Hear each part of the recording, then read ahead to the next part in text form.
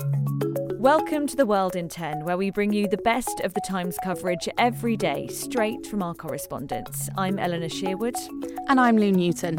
We'll be talking about free speech and an unexpected bit of sports sponsorship news. But we'll start with a story that's been dominating headlines for the past couple of days.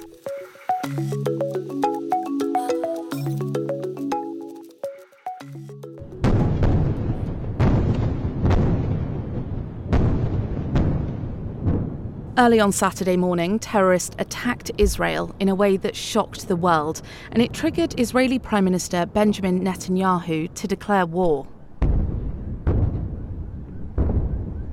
Militant group Hamas had launched thousands of rockets into southern and central Israel, and heavily armed fighters stormed the border, killing what's now hundreds of people and taking Israeli citizens hostage.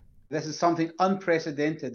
Put it into context, it's the largest number of Jews killed in a single day since the end of the Holocaust. We've never had anything like this.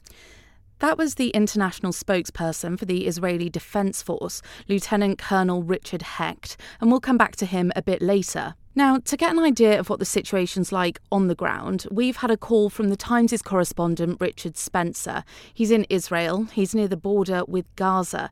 His signal's a little bit patchy, as I'm sure you can imagine, but Richard told us what he's seen and heard. There's a sort of, I don't hate to use the cliche uneasy calm, but that's how I would describe it. There's not a lot of life on the roads. People have been told to stay indoors where they possibly can. People I've spoken to are just shocked about what's happened. They're shocked as everybody else is. The closer you get to the border, more and more personal tales.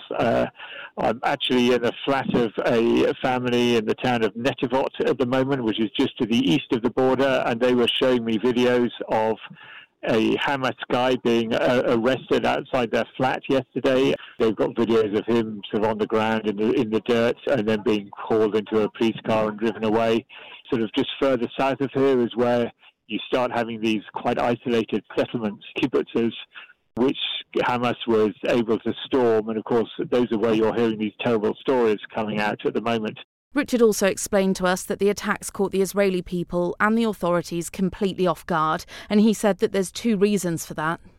The internal reason is that Israel has been transfixed by a political crisis in the last year, stemming from this inconclusive election, which forced Netanyahu to go into coalition with some far-right groups whose main concern is banding settlements in the West Bank, which these far-right groups ultimately want to annex to Israel. And there's no doubt that the Israeli army's focus has been entirely on the West Bank, thinking that the Gaza was secure. And the second reason is that Hamas managed to keep it incredibly secret. This particular attack must have been months, if not years, in preparation, and Hamas have been indicating that they weren't looking for a fight, but they were covertly planning to carry out this immense operation, which involved blowing up the security fence in many different areas, hacking into the military system so that alarms couldn't be sent, which was why so many settlements were left unprotected for hours. With the complex situation on the ground, it's really difficult to know just how many people Hamas have kidnapped. But one person we know has been is Yafa Adar. She's 85 and was taken on a golf buggy. It was actually filmed and the clip of it's been viewed thousands of times. Now, Yafa's granddaughter, Adva, has spoken to Times Radio. She says her grandmother lives alone and was taken from her home. There's no witness. Everyone else in the kibbutz was trying to keep themselves also safe because there was horrible things happened there. Houses was burned to ash when our people was sitting there. Children and babies and elders was kidnapped. I have a grandfather that got really hurt. He's now hospitalized. I have a cousin that went to protect his family and never came back. We don't know anything about him. And so many other families that are broken and traumatized and hurt. And there's no sign of tensions or the exchange of fire easing anytime soon. Earlier, you'll remember we heard from Lieutenant Colonel Richard Hecht. He's from the IDF in Israel. Now, he's urging Palestinian civilians to leave the occupied territory, as he says Israel will continue to intensify its response. We have feelings towards the people in Gaza. Hamas have taken these innocent people basically captive. And again, they're entrenching themselves within the civilian population. Their command centers, their weapon stashes, we will attack only military targets. But yes, some of these military targets are within the civilians. What we will say to them is leave your building, go north, go south, go to another neighborhood, because we will be severely responding to this. Severely. The Times website will, of course, be across all of the latest developments. And if you want more from On the Ground, our sister podcast Stories of Our Times is releasing an episode tomorrow morning with our correspondent in Jerusalem.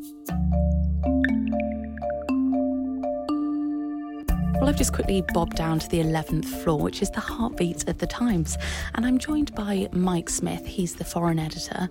We know you're doing all the coverage of Israel, but what else have you got coming up for us on the app? Germany's ruling coalition has been dealt a blow in the country's midterm elections. Voters in two big states have given a huge surge in support to the right, notably the AfD, amidst growing concern about the scale of illegal immigration in Germany. And in France, a couple who gave away for €150 a mask they thought was fairly worthless have discovered to their horror that it's actually worth more than €4 million. They're going to court to now try and get a fair price. We're talking now about a long-running debate, and it's about whether to allow free speech, even when it might mean offending someone or worse. Now, this has been affecting uni campuses in particular, both here in the UK and in the US as well. Yeah, and we're talking about it today because we've been hearing from the chief of free speech at the UK's higher education regulator. It's a new role, and Professor Arif Ahmed says he's politically neutral. But stifling of free speech is a real cause for concern, he says, and he says people should be able to say whatever they want to as long as it's legal. So this all comes after cases of no platforming, which is basically banning controversial speakers from events. There have also been quite a few demonstrations, like one at the Oxford Union over a gender-critical academic speaking there. There were loads of protesters and they were all saying they didn't want her to express anti-trans views. She refused to go on, though, until there was more security. And, I mean, that's just one example, isn't it? Yeah, and this Professor Ahmed actually reckons being offended is educational. He says that satire and jokes can be as important as conventional teaching and that people need to have their views challenged. He's introducing a system where people at universities in the UK will be able to complain if they think their right to free speech isn't being respected. And we've been hearing from Baroness Claire Fox. She's the director of the Academy of Ideas, which is a free speech think tank, and she agrees. When people say, I've never noticed this is really exaggerated, it usually means that they have opinions that are actually quite conformist and don't cause any difficulty in an era in which we know that there are certain viewpoints that are considered beyond the pale. I'm not talking now about anything far out at all. What you have then is an atmosphere in which students feel that they can't say the wrong thing or they will be ostracized, treated as though they're bigots.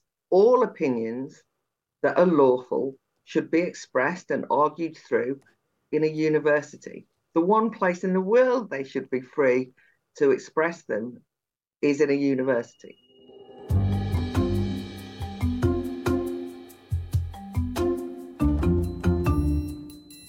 Oh, I'm excited to tell you about this one. Okay, so what do 50 Cent and Ryan Reynolds have in common? It's not a joke. I was going to say, this feels like a really strange joke. They both have big houses. I mean, probably, but that's not the one I was looking for.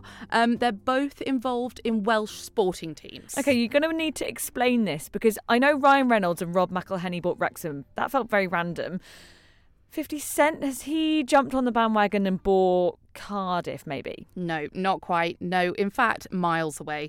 The world-famous rapper now sponsors a Welsh football team. Is it one in Swansea? Nope. He's sponsored some kits worn by AFC Rumney's under-14 girls team.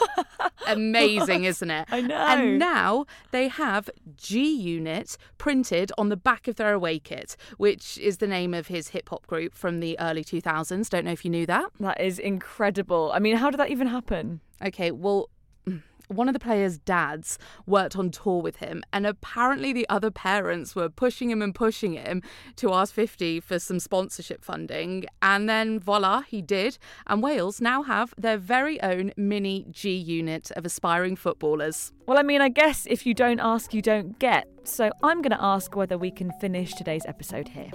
Yep, think so. Got things to do, places to go. We'll be back tomorrow.